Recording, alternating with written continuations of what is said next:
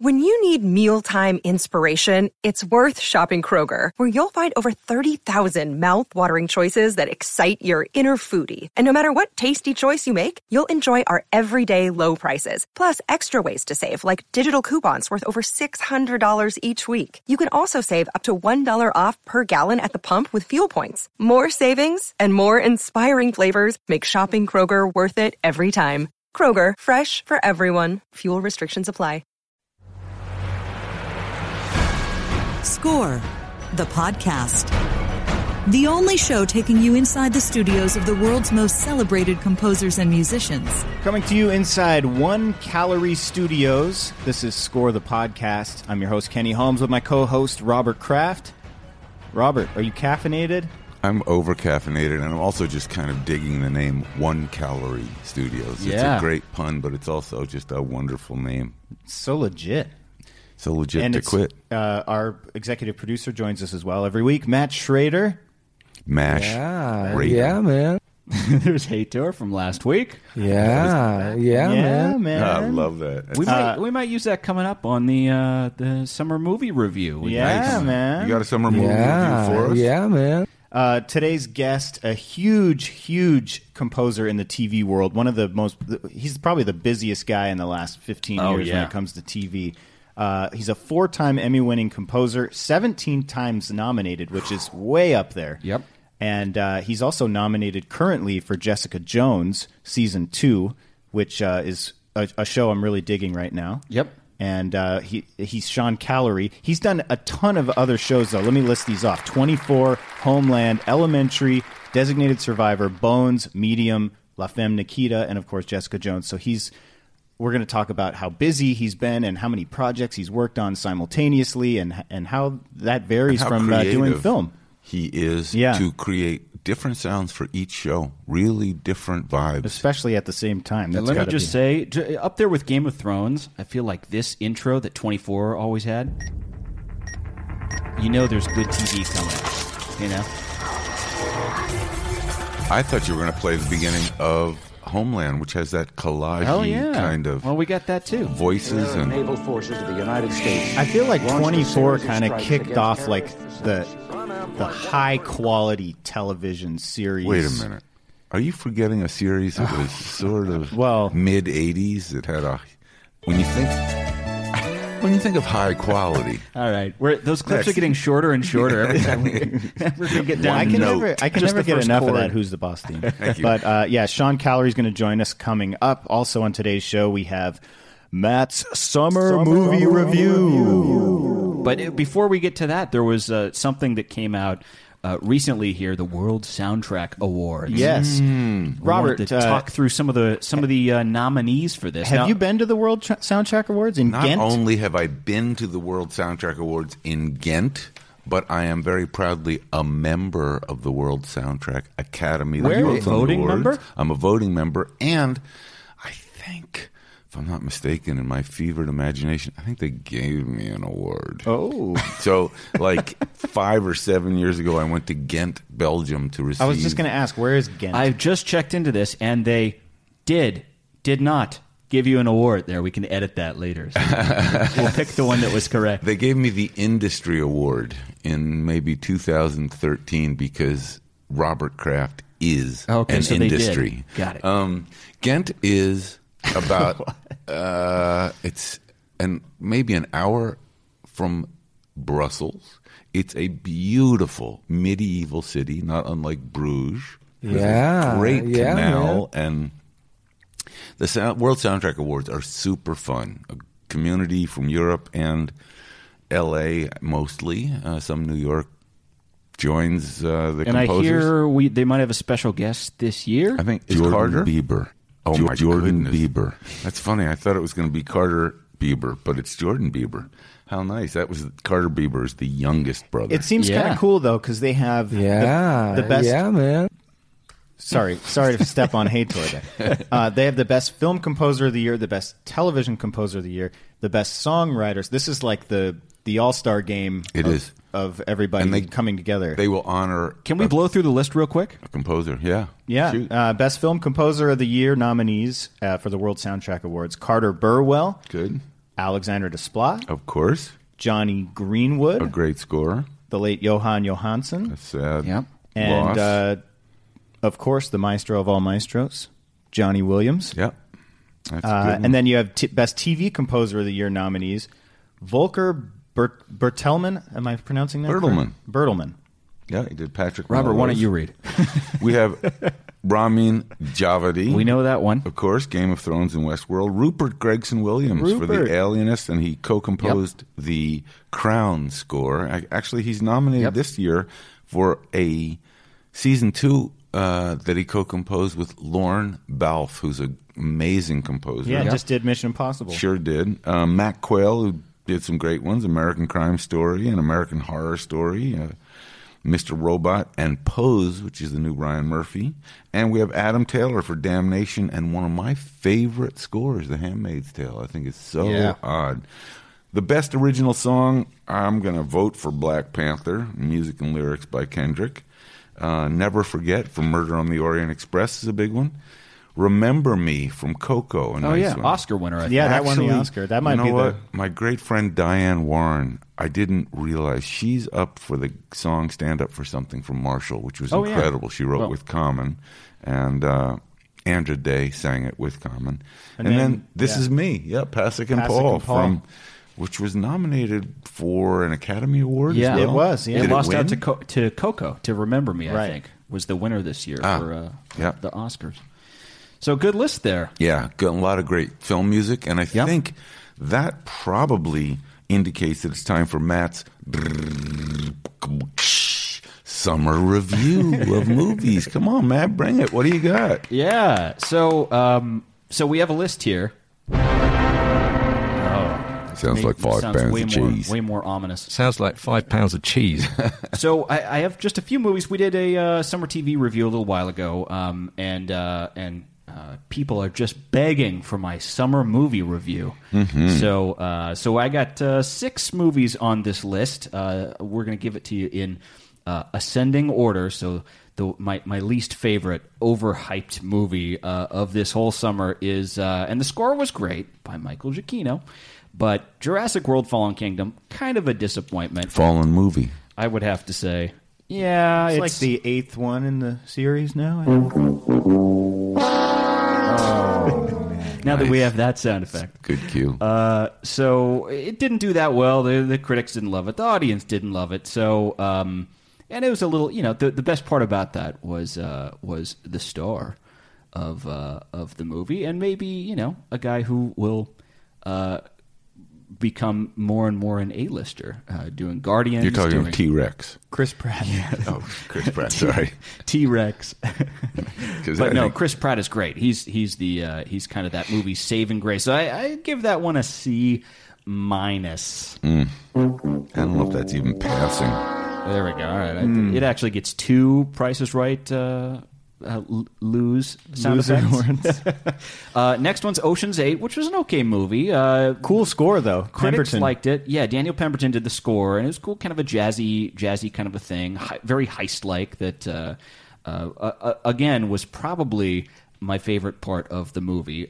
Critics gave it a 67%, audience 47% on Rotten Tomatoes, so it wasn't beloved by anybody. But it was, Some it stunt was an okay casting trip to the in theater. that. Aquafina and Rihanna. There were some of the cast. It was were loaded kind up, of- and again, yeah. it was an all-female kind of version of the Ocean's movies, which I don't know that it even really fit into the Ocean's series that well. It seemed like it didn't need to be part of that franchise, but whatever. It was okay. It was maybe overhyped, but unfortunately, it gets another one of those. So we're getting into these, like, now there's a few movies that have just been amazing, and or Oh, this is amazing. as Robert Kraft would say. Amazing. Oh, this is amazing. Solo was a pretty entertaining film, and that's what you ask from a Star Wars film, is for it to be an entertaining ride. It's not supposed to be a great film that's going to change the way you view things, but it's fun, escapist, kind of summer blockbuster kind of film. I know it didn't perform quite as well. John Powell's score was just incredible. I loved the score. Loved it. I feel like the Star Wars movies now, though, like the bar for the fan base is so high that it almost is set up to be a disappointment. Yeah, well, I mean, that's the risk, because you have these expectations that are, Plus, you had the director snafu and the whole thing, which didn't start out well, and then people were worried about it. And Right. it didn't start off with the right momentum, and then it came out and it was, good, not great. So then all the people that were expecting it to be the greatest of the franchise, And are, it's are let interesting down. because as a standalone movie, it's pretty good, and critics seem to like it. They got a 71% on Rotten Tomatoes. The audience 64. I think a lot of Star Wars fans, original Star Wars fans, came out and said this. We don't think this is up to par with some of the other stuff, and maybe. All the new Star Wars. They're all going to watch it at some point, though. Things. But it's an entertaining movie overall. So it gets a. We need a sound effect for this, don't you? Awesome. Here we go. There's one from Robert. All right, so then we're moving to the next one, which, again, this was maybe the biggest movie of the year, box office-wise, Avengers Infinity War. Pretty good movie, and tied a lot of things together. It was, how many movies? 18 movies or something we've had up to that one. So I think this was number 19, and really long movie. Probably could have been a little bit shorter, but it's an epic, part 1 of 2 is what it's supposed to be. And it ends in, there's a big cliffhanger and all this stuff. Very entertaining movie. It was, all you can ask for in a blockbuster, but it's only half of a movie. So, and it's set up like it's a TV show where there's a big cliffhanger and it's incomplete as its own movie. It's really an overlong episode of a TV show. Can I point out something that was really weird, though, was in a matter of like 5 weeks, you had Deadpool 2 and Avengers come out, and Josh Brolin played the bad guy in both movies, and it was just kind of a weird casting decision. Yeah. Because they can't really cross. It's now. always weird when you have two, not that they are, some but A-list star that comes out in multiple movies that are right next to, and sometimes it's the same weekend. Like I remember. Well, but like it'd be one thing if it was two separate types of movie, but this is like Marvel superhero movies, and he's the bad guy in 2 of the movies. It shows that came you out. what an enormous world this is for Marvel now, including all the TV shows. Sean's, we'll ask him about Jessica Jones, and there's Luke Cage, and there's a lot of these other shows that are on TV that all plug into the Marvel universe. Are the bad guy casting pools just that bad? Like they got the same guy. It blew me away when I saw that. Yeah, I guess that's true. Couldn't find another It goes guy. way back. I don't know. So anyway, I give. I forgot to give letter grades. Ocean's 8, I give a C. That was okay. Solo, I give a B. It's a little better than okay. Avengers, I'm giving an A-. Now we're climbing. It's a solid film. It's an entertaining film, but it's not perfect. And it is, my biggest criticism is we need that part 2, and it's not a standalone film. I really feel like you need to have an ending to a film, and this was such a setup for the next one. So then a couple of my favorites this year, Mission Impossible Fallout, which Did a huge amount of business. Yeah, it did really, really well. And Maybe if the Avengers did their own stunts, they could have the reaction that Mission Impossible Fallout got. yeah, I mean, maybe. I mean, Avengers doesn't even need that much attention because it's got so many people that are fans of it. But Mission Impossible Fallout, this is one of those movies that's part of that popular film category for the Oscars, and a lot of the we've talked about that a little bit, but the stunts are incredible. The dialogue is okay. Tom Cruise is fantastic. Where the movie really lacks is, you need that constant suspension of disbelief, constantly throughout. Oh, here's the bad. Here's the crazy stunts. It's stunt after stunt. Kind of like stunt. Score the podcast. Kind of stunt after stunt after stunt. And a crazy suspension of disbelief. Edge of your seat, Right. Score the podcast. So it's And the score, really if I could entertaining to mention, watch. Lauren Balfe's score is great. Yeah, there's one scene at the start of that where Tom Cruise jumps out of this enormous plane, and it's like a one shot scene where he's just tumbling Makes me in the nervous. sky, and it's like the visuals are amazing. Better be one shot if he did his own stunts. Yeah, I know.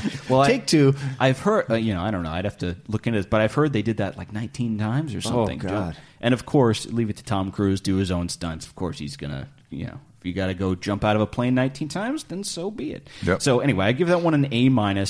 Got really good reviews from critics, 97%. Audience loved it, not quite as much, but pretty close, 92%. So earns an A- from me. Or Chris Beck would say. Sounds like 5 pounds of intense and amazing fun. It was. Right. That's right. And then my favorite movie of the year, and this is a documentary, and I think this might be a front runner for the Academy Awards Best Documentary next year, Won't You Be My Neighbor? I totally agree. Mr. Rogers documentary, which is just packed with heart. Hold on, I'm changing my shoes and jacket. Oh, that's so nice. I thought it was just an incredible film. I also was amazed by how much I learned about him. Of course, you go into it we all assume we know who Mr. Rogers was, but he was a much deeper, much more spiritual man than I think I was aware. Yeah, and he very kind of secretive guy. I don't think on purpose, but he was kind of a quiet guy and felt a calling to try to, fill a void that was there in a lot of children's programming, and was hoping to be able to bring something unique and new, and there's something really genuine and authentic about it, which is fascinating. You left the documentary saying this guy was an incredible human being, and it shows where we are in the world, where the biggest criticism is some people being like, well, I'm sure there must have been some shit that he was up to. That's the biggest. But it was a pretty good deep dive into his life, and hey, Matt, it was a great guy. As a documentary filmmaker, how did you feel about the actual filmmaking of the Mr. Rogers? Oh, it was solid. It was really it moved along at such a great pace, and the interviews that they got with all the people. I mean, I teared up a few times throughout the thing. It was so emotionally told, but without being too manipulative. You're telling a real life story, and it was really, really great. So that one I think earns my highest grade of the year. That's my A+. Critics loved it 99%, audience loved it 97%, and Michael Stein of Stranger Things Pretty fresh. says it's pretty fresh. It was 100% fresh. I'm pretty sure that's Kyle Dixon, but yeah. Maybe it's Stein and Michael? Michael and Stein, Kyle and Dixon. Yeah. All right. Well, thank you very much, Matt. Thanks, that Matt. was Matt's Summer Movie Review. We're going to take a break, and then when we come back, we're inviting him into his own 1 Calorie Studios. We're inviting 1 Calorie in, Sean Callery, 4-time Emmy winner, and current Emmy nominee for Jessica Jones. I have a question for you. If you invite Sean Callery into 1 Calorie Studios, will there be 2 calories in here? No, it's currently 0 Calorie Studios, and we're going to turn it into 1. It was a trick. And Kenny Holmes is here with the right answer. Thank we'll you be very right much. back after the break. Hey guys, it's Kenny. We're back to the show in 20 seconds, but we wanted to quickly say thanks to all of you who've supported Season 1 of Score the Podcast. One of the most important things you can do is click subscribe on your podcast app. It's free, it takes just a second, and it makes a huge difference in our growth. Thanks for your continued support. We're excited to bring you more great episodes in the future. Now back to the show. Welcome back to 1 Calorie Studios, here with our guest this week. We're really excited. Yeah. He's one of the most decorated TV composers there is. I think maybe the most Emmy-nominated composer. He's up there. He's up there. He's definitely up there. A 17 legend. nominations, 4-time winner, and he's nominated this year for Jessica Jones, which we'll get to. He's our guest, Sean Callery. Thanks for having us in, Sean. Well, thank you. Sean is the 1 calorie audience. in the room. 1 Calorie Studios. Everyone else is not Calorie. And as Robert would say, He's a legend that's still becoming more legendary. It's true. It is true. Thank you. I'll take that. And I learned a lot about Sean musically last year at there was a film festival in Poland, the Krakow Film Festival, and Sean performed, and I didn't realize until that evening, as we will hear, unbelievably, he's a jazzer at heart. And I say unbelievably because you'd think through some of the music, I'm not sure I know exactly where the jazz fits in. And then when I heard him play some of the themes he'd written, it was clear how jazzy they were in essence. And I'd never really realized it because of the way they're presented on TV. But we'll get to that. Sean, tell us a little bit about coming to L.A. I know you were working for Synclav. Yeah. Synclavier, which was New England Digital, was that company that made these kind of awesome, unique synthesizers. Yeah, I mean, I was working for Disney World as a keyboard player. Oh, wow. In their orchestra, a college orchestra. In Florida, that Disney World? In beautiful Florida in the summer of '87. Right. And that job completed, and I was offered a job to go to Tokyo Disneyland to ride a piano, to play a piano on a tricycle. And I thought that'd be kind of a nice gig, you know. Nice. Just an ordinary gig. Continue on, you know. And then I met a representative of this company, New England Digital, that in the late '80s was doing. You know, we were in a sort of in the middle of beginning of a seismic shift where we were moving to digital recording. Yep. And that company at the time was that, and Fairlight was really the only sort of game right. in town. Mm-hmm. So I came out as a product specialist, and a lot of musicians like Chick Corea and Stevie Wonder and Pat Metheny and Alan Silvestri and Herbie Hancock and these guys. Bunch of no-namers. Oh, yeah, they were flounderers. But they were all really sort of fascinating artists, and they wanted to use the technology for their own craft, you know, for their own work. But no one knew how to use it. And I lied to get into the company. I said, "Oh, I know MIDI, I know all this stuff." And it was an absolute lie, but I did learn it. And I had to be sort of a product support person for these people, and one of them was Mark Snow. Oh, wow. Who went on to do X-Files, X-Files, right? as, you know, and he ended up becoming one of my longest and dearest best friends, and he really sort of was the first person to sort of recognize that maybe I could do something other than, you know, rebooting computer systems. And your gig at Synclav, would you describe more as musical or technical, or both? I mean, did you get a chance to be a musician for the company? Yes, I did. I remember once I was called in Christmas of '88 or '89, and Alan Silvestri had done the score, and he needed someone to help input some of the music that he had already composed, fully composed, you know, full score for Fern Gully, and he needed to make some demos, but he needed someone to be able to read music, and so I had to fly up there over the holidays, and he was so polite to me. You're staying in Carmel. I mean, you know, you're staying at a Best Western in Carmel is like staying at a, you know, Four Seasons in anywhere in Rhode Island. So where I grew up, but I was called upon to do some things musically, but it also on a Synclav. Yeah. I mean, it ended up getting performed live, but we had to, you know, get demos and things in place. But Sure. he had written the entire score by hand, which was really quite an education to just look at that. And but then there were technical things that I had to do, like when a client called from Skywalker and they were doing a lot of sound effects design work, and that was where I had to sort of learn how to troubleshoot those systems. And for a period of time before I got working as a musician, I had to do sound effects as Is a that job. for Star Trek? For Star Trek, for Deep Space Nine, yeah, which I still have some of the sound libraries for, you know, that I designed. And was there a moment during this you had the thought, I could do this as my full-time gig, not inputting and not tweaking the Synclavier, but I could actually get the gig as a composer for one of these shows?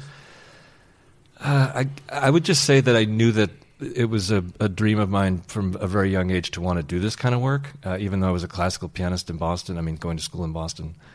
I didn't know, I wouldn't say had the hubris to say, I'm absolutely going to get my first show, but I knew I wanted to be doing it, so I viewed it as being helpful that I was in the orbit of this town and the people around it that were doing amazing work and using the Synclav at that time and other electronics in innovative ways to help make their music. And I learned a lot just watching that process. I imagine you did. What was your first cue to appear on TV or your first show? Do you remember? Well, everybody remembers the Olivia Newton-John Christmas movie, A Mom for Christmas. That was you? Let's all stand up and take a moment. I forgot to bring mine to get it signed. Yes. Well, you know, the Blu-ray's coming out next month. Enhanced Blu-ray. The double. That was, you know, I had been working for a guitar player, a songwriter, John Farah, and he had written a lot of songs for Olivia. And I was briefly Olivia's music director. I was her keyboard player. And we played on the Arsenio Hall show, and we were about to go on tour.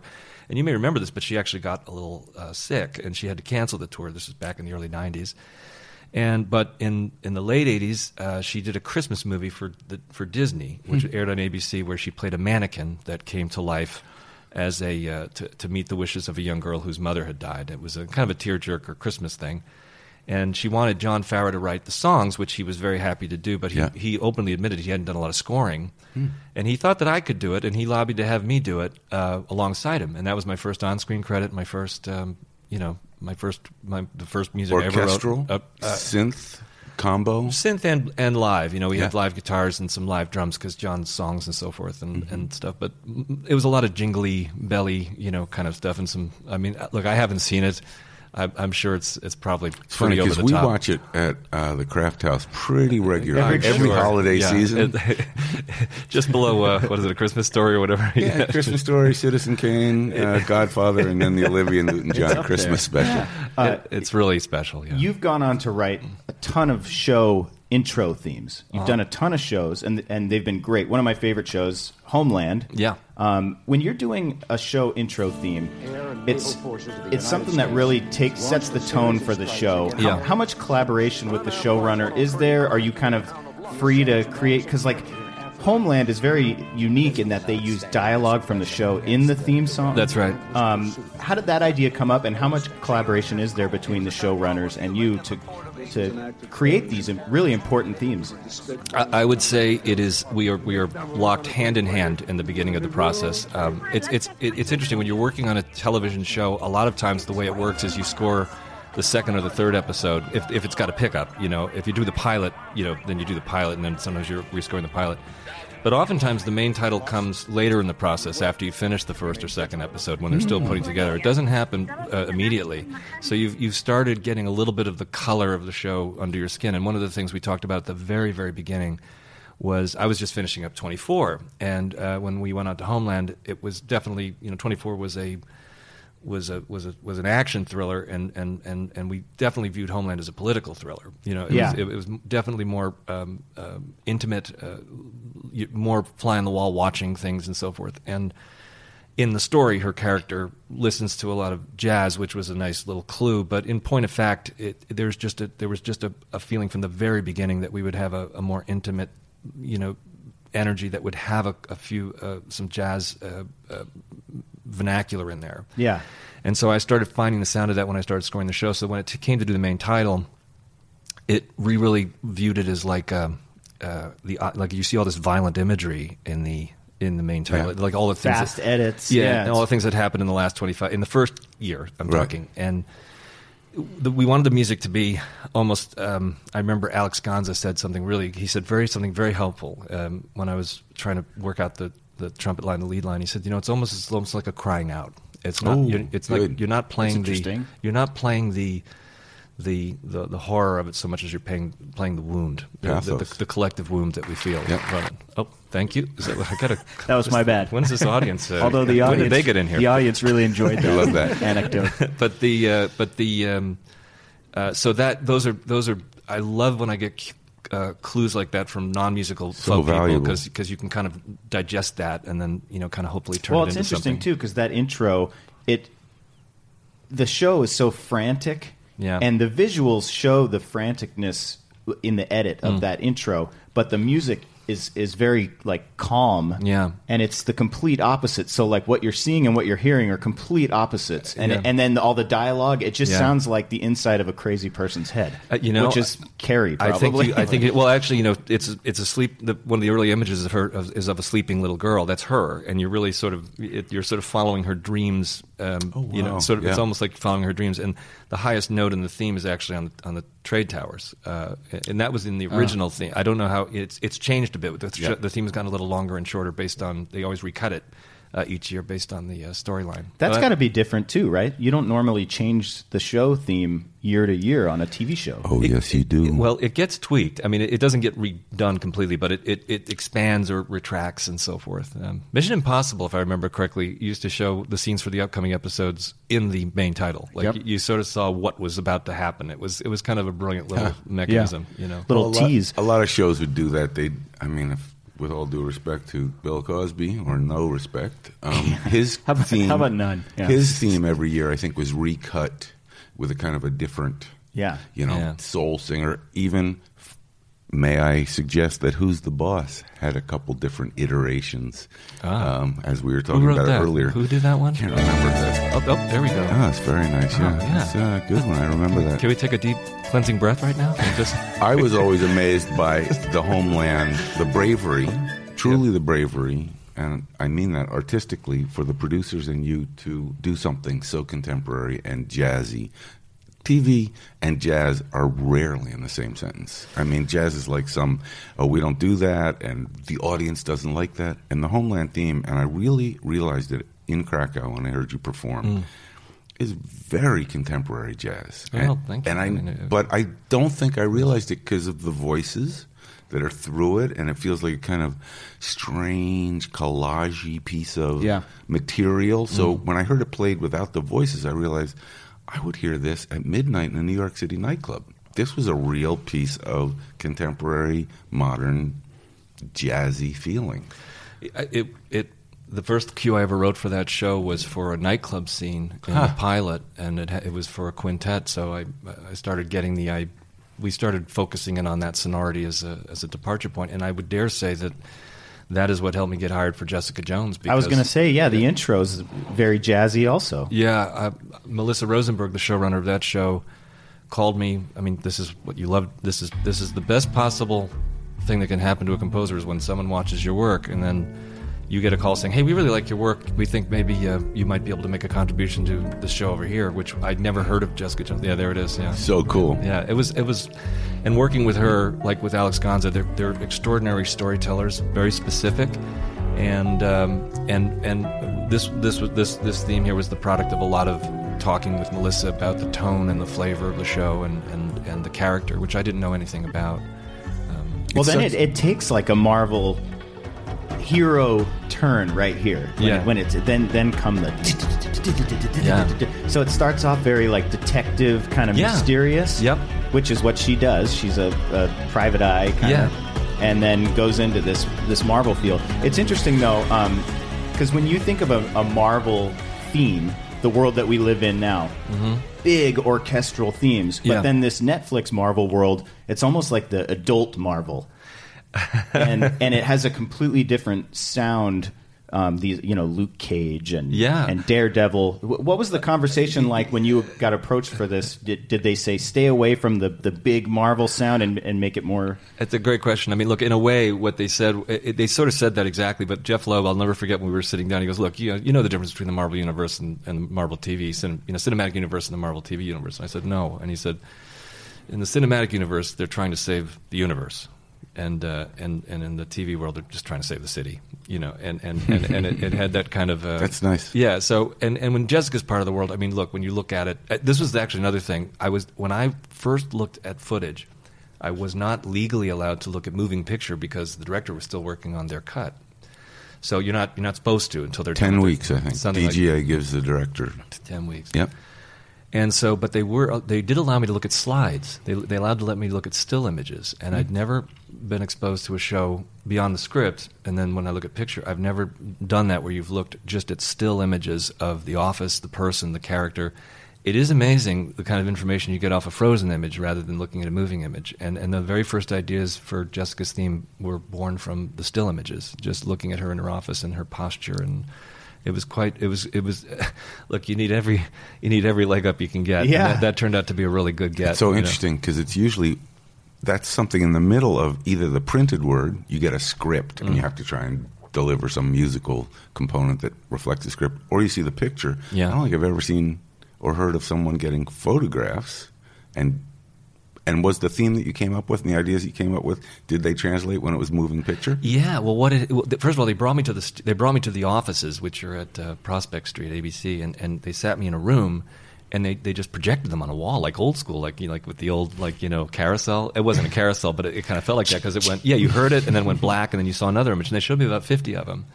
And here in my studio, which if the mics were on before we started, when you were jamming, because you're the closet jazzer too, by the way. Thank you so much. You are. I don't know if the mics were on, but we'll post a little video. Ladies and gentlemen, it's a well kept secret that at my core, I'm a jazzer. Yeah, you are. Yeah, you scat to your own melodies. That's not. I cannot do that. Anyway, but the theme. I actually worked on the theme over there, and then when it got to that more aggressive section, I sent them off. I hadn't seen the images that they were putting together. Yeah. But if you look at that theme, it starts to get more stroby. Right at the time where it gets bigger, and it starts to get more jagged, and people are running more in the shadows. It just gets a little more urgent. And I didn't have a conversation with the designers of the graphics. They just sort of arrived at that on They're their awesome. own. They're great. I think we all worked through Melissa. Awesome. And then when we got the theme, they kind of, who sang us? Is that you? Oh, it's awesome. It's one of our bites. Too many awesomes. Awesome. Wonderful Awesome. awesomes. I like the awesome. But anyway, it lined up. The point is it lined up, and with the exception of tweaking a few things, it was really something that they enjoyed. And I felt a lot of support from them, actually. So Well, it won an Emmy, so it did the right thing. And you're nominated again this year for the series score. That's right, yeah. So And so, do they come? Will Melissa or Alex come to the studio? Yes. Do you bring them material? Do you sit with them here, even episodically? That's always one thing about TV.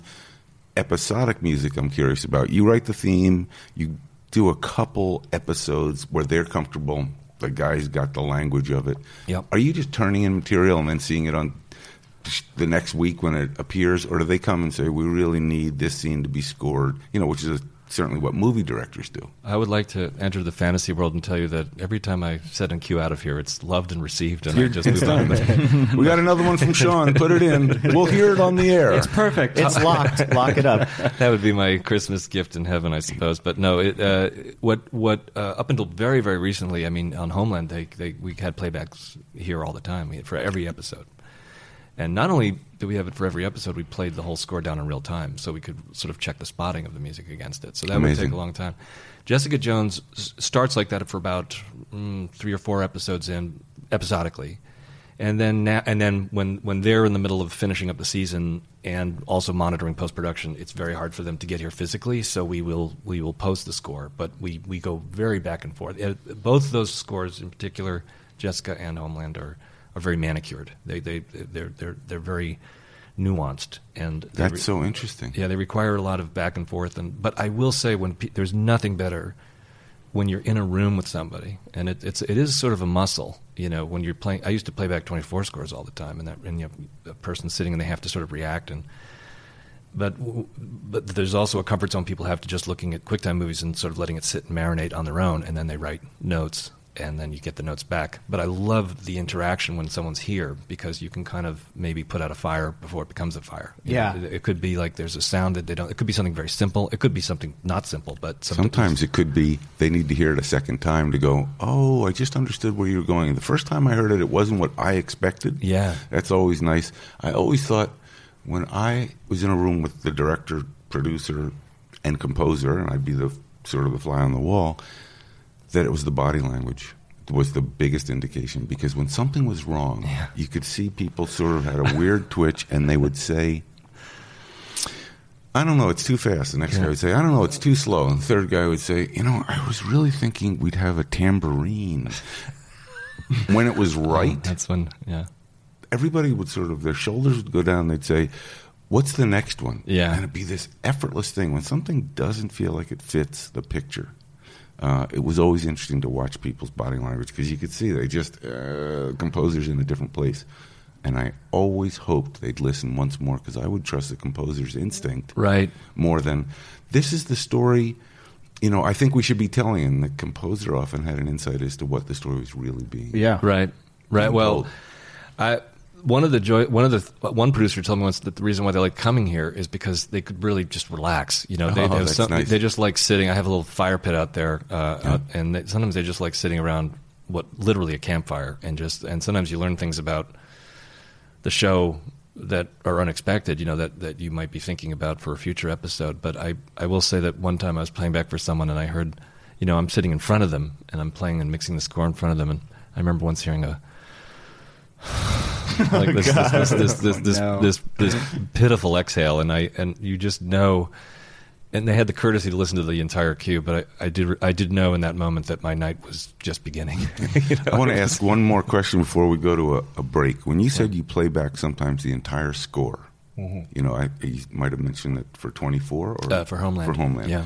And this is a little inside baseball for our listeners, but here you'd sit in a studio. I've seen this before, but I have a question about it. You play back the entire score. Are you playing back a synth version of the score, and then once it's approved, you do some additional recording, or is that the final version that you play them in this room? I would say 90% of the time they're listening to the music I'm sending to the stage, the final. Okay. You know, there are times I remember hiring Chris Bleth to do some woodwind work on Homeland, and I had samples sort of covering it for the moment.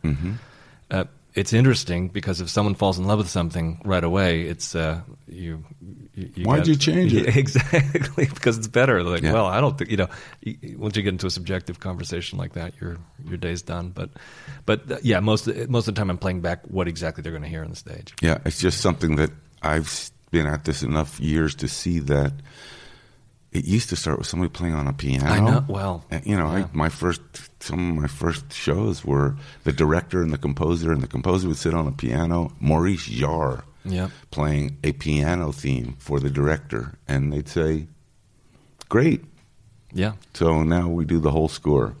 We're going to take a quick break. Sure. We touched on it a little bit, but we're going to talk about 24 when we come back, and a little more about Jessica Jones and the Emmy nomination for Season 2.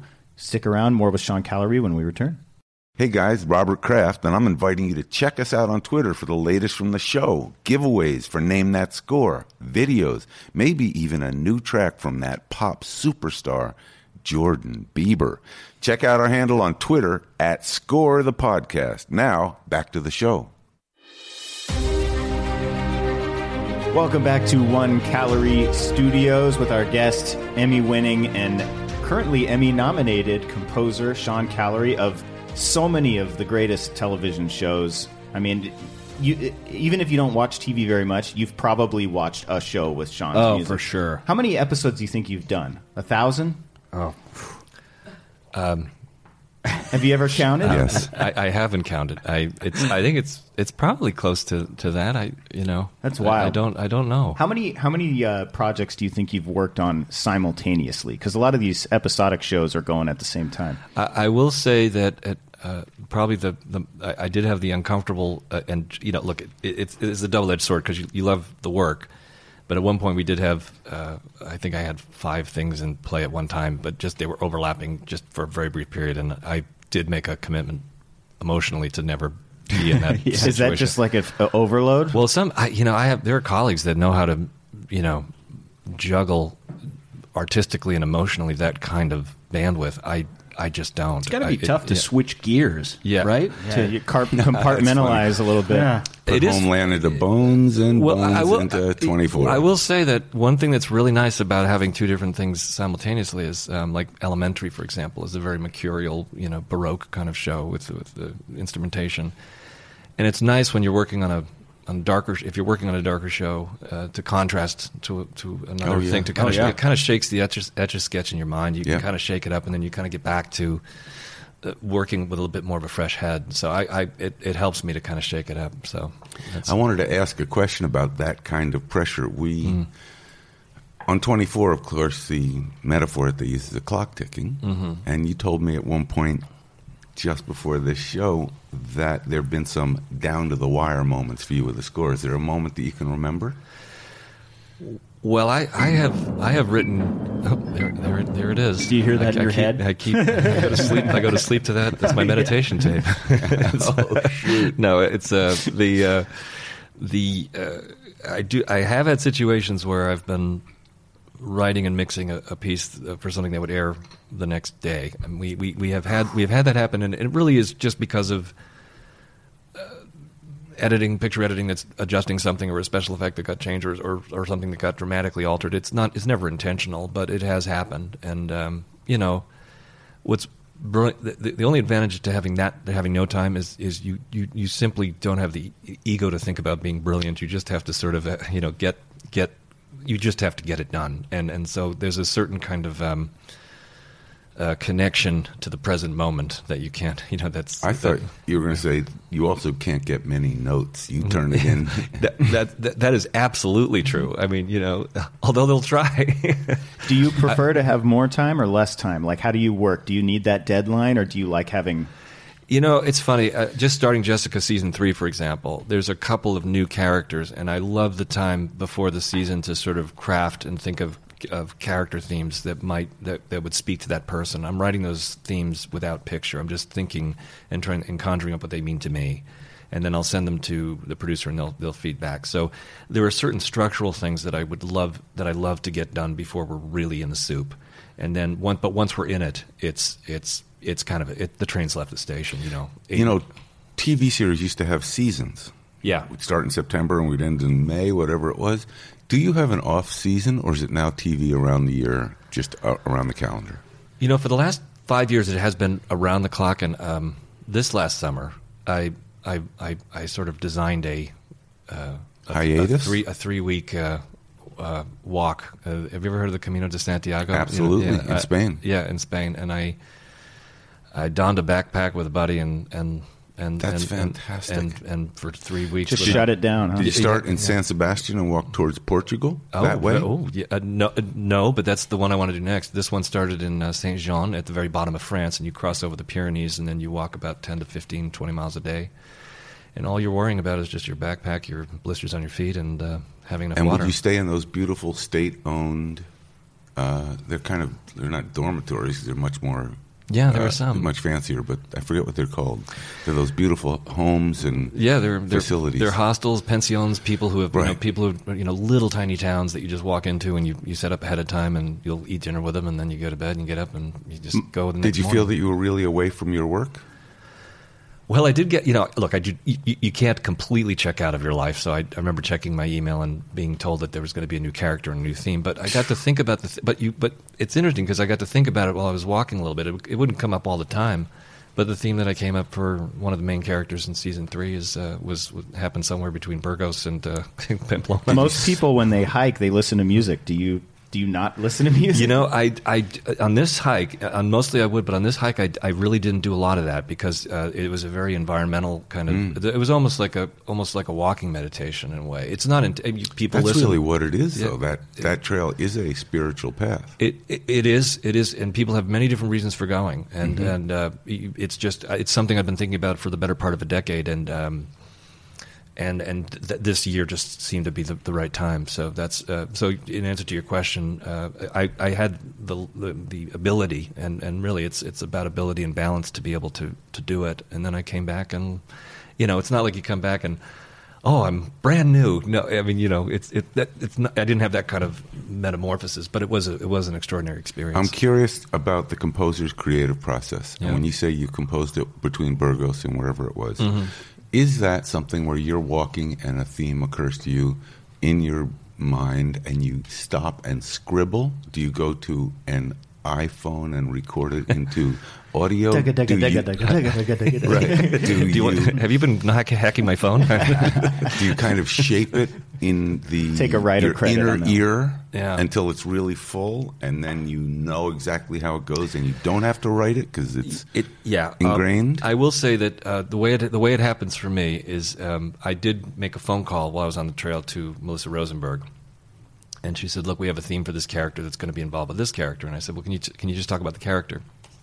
And she ended up saying an adjective. She said a word.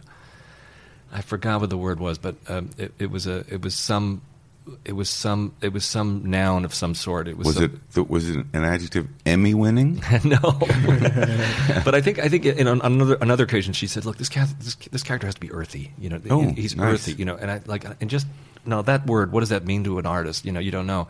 But whatever the word was, I just remember walking, and I was just ingesting that. I just was thinking, what does that word mean? How will that, And then eventually something sort of came up, and I did have the iPhone with me, but I had it on airplane mode, but it has the audio recorder. Yeah. And I would sometimes just sing a couple of phrases in there, and then put the phone away. And then when I finished the walk, I was in Paris waiting to go home, and I had a couple of days, and so then I finally took out some paper and transcribed it, and then I sent it to my assistant Rob to kind of realize, and he did, and then we. And is that what's on the air for that character? It's what they're using. You know, it was It's a live. It's a theme. I guess I can't talk about it yet, but it involves a live instrument and it's played on screen. Breaking news: live instrument. Does it have a Spanish flavor? You heard it first. News flash. You know what? I don't. If it does, I'll find out when I hear it again. It might be hiding in plain sight. Yeah. Robert mentioned about TV seasons. You've worked on a ton of network shows that come out on a weekly basis. Yeah. And now you're doing Jessica Jones, which comes out in all one package. Yeah. How does that change the approach or the writing process for you? Does it give you less time, or do you have to come up with everything all in a lump sum? Like, how does that change your process? I would say that that from the point of view of production, Marvel is very organized, and you need the same amount of days to write and mix, which on average for most of us I think is between 5 and 6 days. You got a show a week, and in the case of Jessica Jones, we sort of maintain that. So we'll have see if we have 13 episodes, it'll be a 16-week schedule, maybe with a couple of weeks off in between there. The advantage is that if they make a change in something later on in the episodes, and we have sometimes had as many as 4 or 5 episodes open, not locked, not put to bed. And so if something happens and they say, you know what, it would be great if we introduced this earlier, because I think now we're realizing the story's going here. Sometimes we'll go back into an earlier episode to make an adjustment, which we have the luxury of doing when we're not up against air dates. The only other psychological thing that's weird is 24 was sort of the first show that people binged watch, because I think, if you might correct me about this, but I think season 1 came out on DVD. It certainly did. Between season 1 and season 2, which I think was one of the first shows that ever did it. Yeah. So people kind of took in the whole show in a very bulk way. And Jessica Jones was the first show that I ever did that I guess the word is dropped. That is bingeable. Yeah.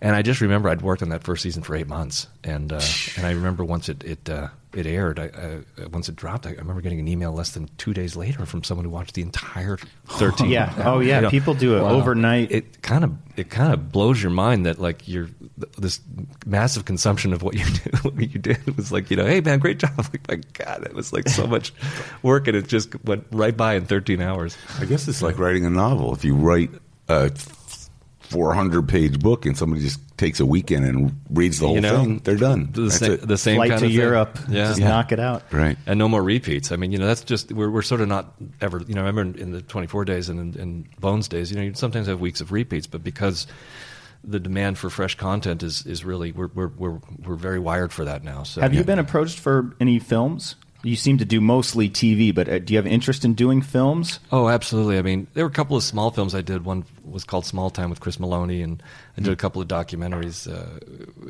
about a couple of Buddhist teachers that I admired. But there was, but no, it hasn't been something that I have or avoided or invited. It's just, I think after 24, after the second year, I received an Emmy for that, and I think I remember the producers saying, "Look, please, you're not going to leave the show." And they were concerned I was actually going to leave the show, and I was like, "I'm not going to leave the show. I mean, I love the show." And the show was, but the show was a 38-minute score a week, and I didn't. It's like its own film. I just didn't allocate. I just didn't gravitate towards allocate. I couldn't do it anyway. I couldn't allocate it out, and it was just, I was just committed to the things I'm working on. And luckily, the work I have had over the years has been so enjoyable. So I don't really feel a loss there. Although, having said that, I would, if a film was in front of me and I could do it, I would love to. I do am it. so certain that you are going to do some big film in the next 12 to 18 months. I just feel it. I think you'd be unbelievable for some filmmaker to be lucky enough. Oh, thank you. And so much of what you do influences the sound of film music. It's just people. Wow. Yeah. It's really completely. It used to be It's arguably too a better time for TV than film. Yeah. I mean, TV is the best stuff to watch right now. Can I tell you something? I was I had to judge in the miniseries category, the limited series. And there were over 750 submissions across all 6 music categories. That is so much content and so much of it is fantastic. So reviewing that was, I mean, I had to review 9 hours of it, but you're so kind. You know, I get asked to review stuff, and I just go down the list and look for my friends. I mean, do people actually listen? Rigged. I think you know what they do in the Academy, and it's really quite. They actually have a really neat worksheet, and what it is you get a worksheet that talks about. Does the music work for the content? Is it original? You know, how do you? There's a lot of questions, and you circle it. It's like just a worksheet, and you kind of circle numbers just as you're watching the shows, and then at the end of the entire review process, you go back to your sheets and you just see what's there. Perfect. And it's designed to kind of not that voting is a political act. You know, you have to vote for something, but this is designed to sort of neutralize. Like for example, if you have to evaluate the music to a Western. And you hate Westerns, you know, you don't want to penalize the score if that was based on your personal bias. Exactly. Feelings, and I think the music branch of the Academy, in my opinion, really works hard to have the members of our peer group to be very participant. It's so great. Participate. It is really great. Now it's going to say, how popular is this song? Yeah. How popular is this movie? 1 out of 10. The popularity contest. So we have a final question to ask you. Very good. Coming up in just a minute. But first, we're going to play a little game we like to play. Robert, I know you like to introduce it. Oh, no. I think we're going to play Name That Score. Oh, I'm going to fail. I mean, I'm going to be... Get ready to play Name That Score! The film music game where a perfect score means you, yes you, could be a winner. Now let's play Name That Score! So, what's our theme, Matt? Our theme today is TV themes. TV Oh. tunes. I hope I have some... Do we have some of Sean's in there? Well, he's a few options. Keep an eye on him. I'm going to be watching you. You'll be like, oh... The way this works is we play 5 famous, usually film scores. Today it's TV scores and a few opening themes, but in reverse.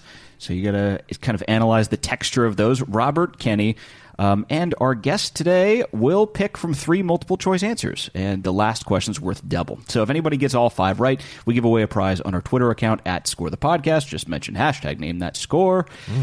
And again, today's theme is TV themes. So we have 5 questions and a bonus question should we need it. But I think let me see if we can get our updated tally. I think Kenny, I think we're tied. I think I'm up 1 actually. Okay. I mean, not that I'm keeping track. Our all-time records. He's cheating. All right, here we go. Is this live, by the way? Are we live? No. Oh, I was going to say. Just realizing. Right. So we have 5 questions. The first question here, our options are... You haven't said anything regrettable, so we're okay. Oh, Yeah. good. Not yet. Is this from The Walking Dead, Bear McCreary, Justified, Jason Keaton, and Oscar Owens, or Breaking Bad? Dave Porter.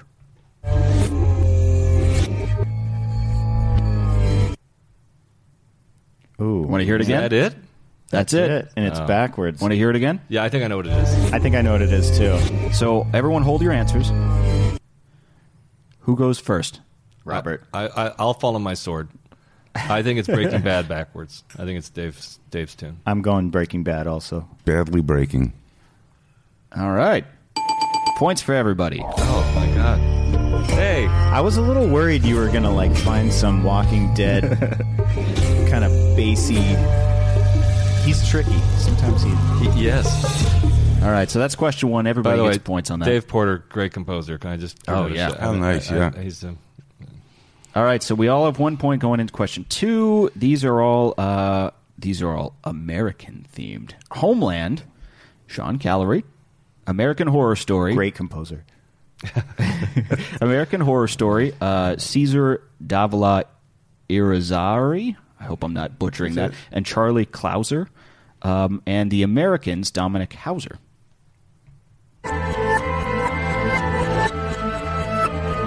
Sean's nodding his head. Sean, hold your answer. We'll make the other guys go first. Quit Anybody telling have him what to answers? do, Matt. Go ahead. I think you should go. American Horror Story. Kenny's going American Horror Story. Robert, what do you think? You want to hear it American again? Horror Story. Do we want to hear it again? No.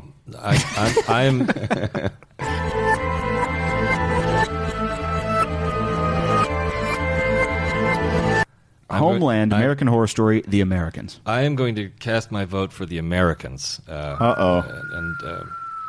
I'm hoping one of you are right because I'm copying. I decided to copy Kenny. I may have to switch. If it's Homeland, I think I should call my doctor. Right? Yeah, I think you should. All right, one of you is correct. And it's Sean from The Americans. Never listening to you again. But that's not Nate Barr? He didn't write that? This, you know what? I'll have to double check my facts, but I have Dominic Hauser here. No, by the way, I thought it was Nate Barr. You know why it's Nate Barr? Because I think we were nominated for main title for Elementary and The Americans in the same year, and that's why I became friends and got to know him. Nate, so, we apologize. All right, Nate Barr. Nate Barr, my apologies. Nathan Barr. Nathan Barr, yeah. Let's move to question 3. So Sean has a 1-point advantage here. It's now, 2 to 1 to 1. I'm going to let Sean go first from now on. That's all right. Question 3 is this. These are all synth-inspired scores. Stranger Things, Michael Stein and Kyle Dixon. Mr. Robot, Matt Quayle. Or Westworld, Ramin Djawadi. Uh-oh, this is going to be hard.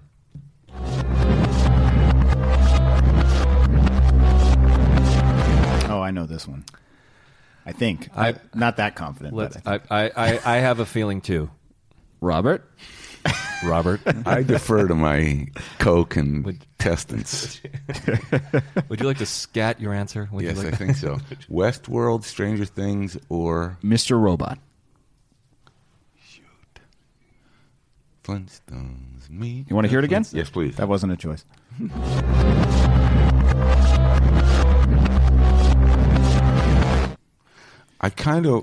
I'm stuck between 2 now. I'm kind of now saying Stranger Things because it's got that kind of Dixon and Stein thump, thump, thump, thump, synthy analog thing on the bottom. Yeah. But Pretty fresh.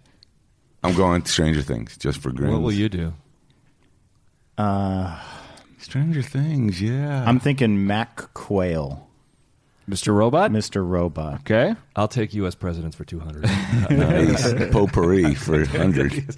I think it's Mr. Robot as well. The driving. Give it to me. Give it to me. Hey, what? At least one person's right. Oh dear, it's not us because you said Mac. It's not us. 2 people are right. Oh, there we go. Oh, it is Mr. Robot. oh, all right. Robert, you're falling behind. Dixon and Stein, I apologize. I wanted you. Or as you like to call them, Kyle and Dixon, Michael and Stein. Because we all like to call him. From the episodes. Ample on one. All right, so Sean now leading the pack here. 3 points for Sean, 2 for Kenny, 1 for Robert. Uh-oh. Moving on to question 4. The options here are The Crown. Oh, no. Rupert. Theme by Hans and Rupert, Yeah. Gregson Williams. Game of Thrones, Ramin Djawadi. And House of Cards, Jeff Beal. Oh, that's too Come easy. on, come on. Way too easy. Wait. Robert's raising his That hand. almost sounded forward. Yeah. Yeah. Play it again.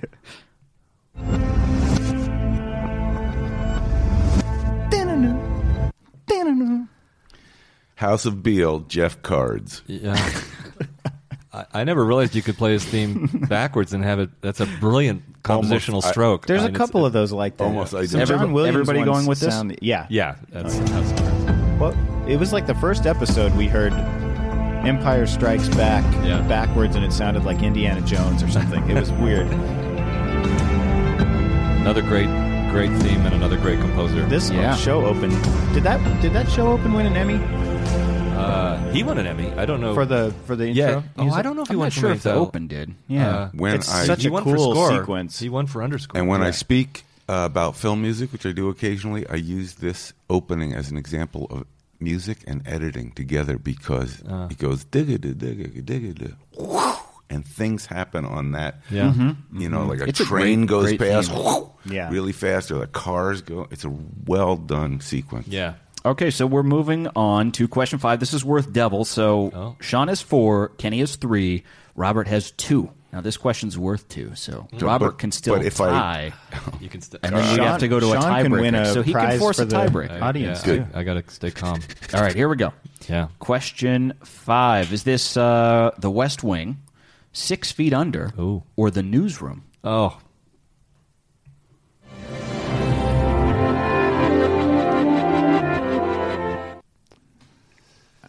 that just I'm. You're just going to say The West Wing. You're in last, so you go first. West Wing. No, I'm going to go with Newsroom. I'm going with da da da da da da da da da da da. That I'm trying to sing the Newsroom theme. I'm almost certain that's Newsroom. Definitely West Wing. Sean knows his stuff, man.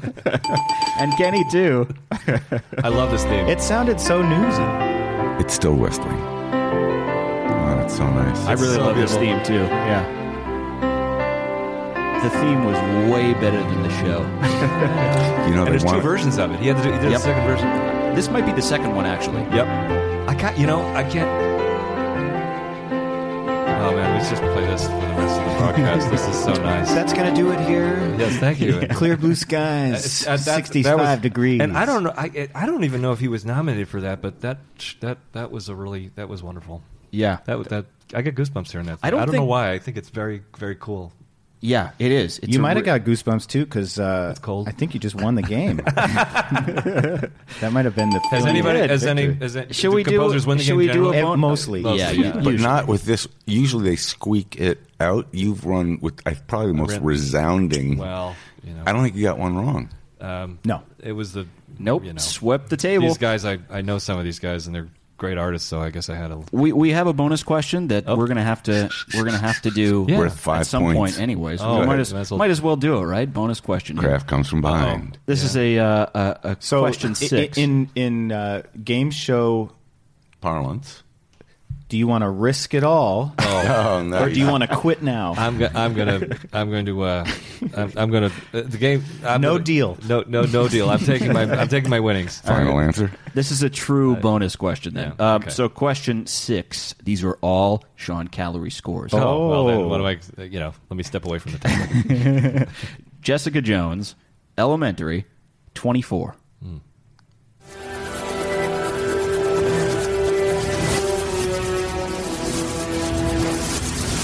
Since Sean won the game, he gets to go last. 24. 24. Everybody's going 24. Sean, want to hear it again? No. He's like, I heard that enough in my life. Probably. That's funny. No, it's yes. That sounds like a little show on Fox that I worked on for 8 years. All right, everyone got the bonus. Yeah, that was done in 2001. That's an old. Did they ever redo the theme? No, we never. Well, I did a little something different in the reboot with the new character. That's old. I mean, it's great. I still like the theme. It's just that it's older. It's so great. All right, so our big winner today. Well, thank you. Sean Calorie. It's not me. No, it's not Robert. All right. Can I just say that your bumper music is top notch? I just love it. It makes me smile. It's very good. We've had mixed reviews. Really? Yeah. Oh, come on. It sounds like 5 pounds of cheese. I think it sounds magical. Well, we're gonna get that drop. Thanks for that new drop. We appreciate that. I wanted to know, what do you watch? What shows does Sean Calorie watch in his free time, if he has any? I have enjoyed. What am I watching? I am watching Better Call Saul. I enjoy that show. My wife and I watch a show called Younger on TV Land. Have you ever seen this show? It's a show about a woman in her 40s who has to pretend to be in her 20s in order to get hired by publishing. It's filmed. It's made by Darren Star. It's just, I don't know how other people feel about this, but when we're watching TV, sometimes we just like to just watch TV. So I tend to choose shows that are just easy on the less stressful. Just I'm not analyzing the scores all the time, but I always listen. I mean, I love listening to. But let's see, what are my other? How about this? When you're flipping through the channels, which show of yours would you stop and watch? Mom for Christmas, for sure, because it's never on. Listen, I'm very proud of that. Listen, go over to Roberts on Christmas. You can watch it. I don't know if other guys would feel this way, but when you listen to early stuff like La Femme Nikita or something like this, I mean, you really, there's a beginner's mind. You can kind of hear. Love that beginner's mind. You can kind of hear you don't know what you're doing. But you still stayed hired. You didn't get let go, and yet you can still hear all this sort of craziness that you're trying. So I will say, it's sometimes it feels like you're listening to another an earlier part of yourself. It's like looking at a picture of you in high school or something. Yeah. It's still you, but it's not you anymore. So it is kind of fun to do that. And it's also sometimes you hear really unfiltered versions of your original instincts as an artist and composer. It's just fun to be reminded. It is. That's why when I work with young, like I have. By the way, I have to thank, if you don't mind, I have Rob Tian and was my assistant here, and he helped get us set up. And Tim Colober. These are young composers that are working with me now. And when I'm working with younger people, look, I'm 53, so at one point I was in my 20s working with Mark Snow, and I learned a lot about how he mentored me and how valuable that was. He was apprenticeship. He's one of the best teachers. I mean, if anybody ever gets in his orbit in terms of helping bring out yourself, helping to trust yourself, he has a very unique gift of honoring who you are and trying to get your sound. If you have as you're starting to grow, as you're sprouting, he kind of cultivates that. Beautiful. And if I had that, if I could garner more of that ability, because it feels good, and you also learn a lot from people who are exploring and doing new things. So it's been a lot of. That's so nice, and it's so much a part of the composing tradition to pass it on. Yeah, I mean, we spend a lot of time alone. I mean, as you know, and socializing is something we love doing, but we don't do it enough. And I know we're all competing with each other, so there's all these dynamics that we have to balance. But I think our peer group in the Academy, I don't know, to me, I served on the board, when Jeff was on it, and Jeff Beal. It's just a strong time. I mean, it's a strong time. It's a good time for music. The music supervisors are now part of our, they have their own ME, so we have a lot of, I think there's a lot of great music and growth. So I actually think first of all, it's a perfect segue because you're articulating something that's one of the most wonderful parts about what we do, and this podcast is part of, which is there's a film and television music community. Yeah. Both, it's very strong in Los Angeles, certainly extends to New York and London, but it is a supportive community. Sure, we're all competing and out there during the day kind of doing our best to win the prize, but I really feel the camaraderie among everyone. We played the Homeland theme in Ghent and I had, as a trumpet player, Jeff Beal. Oh, nice. And the drummer, cool. And the drummer was Jeff Russo. Oh, great. And so they and we sounded terrible. No, I'm kidding. We sounded great. We sounded it was great. Honestly, it was such a special thing to play with two other colleagues, because Jeff is great. He's an artist, and the fact he knows how to drum was a bonus. Jeff was a trumpet player and is a trumpet player. So for us to kind of perform together, the first time I ever composed. Who played bass? The TV Composer All-Star Game. Benoit Gray. Benoit. I know. He played bass, and he's my sort of go-to bass player. And he played on all my stuff. Yep. Well, Sean, we want to thank you. It's been a pleasure having you on the show. This has been kooky fun. I mean, I had no idea what we were in for. It's a real goal of mine to get you on this, and I'm so glad we did. Yeah, and let's get you scatting back at the. Bewitched. Can I hear Bewitched? And good luck, by the way, on your Emmy nomination coming up. Yeah, coming up for Jessica Jones. And if you haven't watched Jessica Jones, I was pleasantly surprised. I had no idea what it was going to be about, and I've dove right in, and I'm into it. Yeah, that means a lot. I appreciate it. I think it's a brilliantly made show. Kristen Ritter is amazing. Carrie Ann Moss is amazing. I'm leaving. I always hate when I call out actors, because then when I don't call out the other actors, it feels like I'm dissing them. But it really is an extraordinary show to work on. Well, thanks so much for joining us. Thank you. Reminder to our listeners: Sean ran the table, which means we're giving away a prize on our Twitter account at Score the Podcast. Just use the hashtag #NameThatScore, and also be sure to rate and review on iTunes or your favorite podcast app if you like what you're hearing. And for those of you that didn't win Name That Score, I have a great feeling in my heart for you, because sometimes just being a loser is a kind of awesome place to be. Thanks for joining us. Matt, Kenny, Sean, we'll see you. Cheers.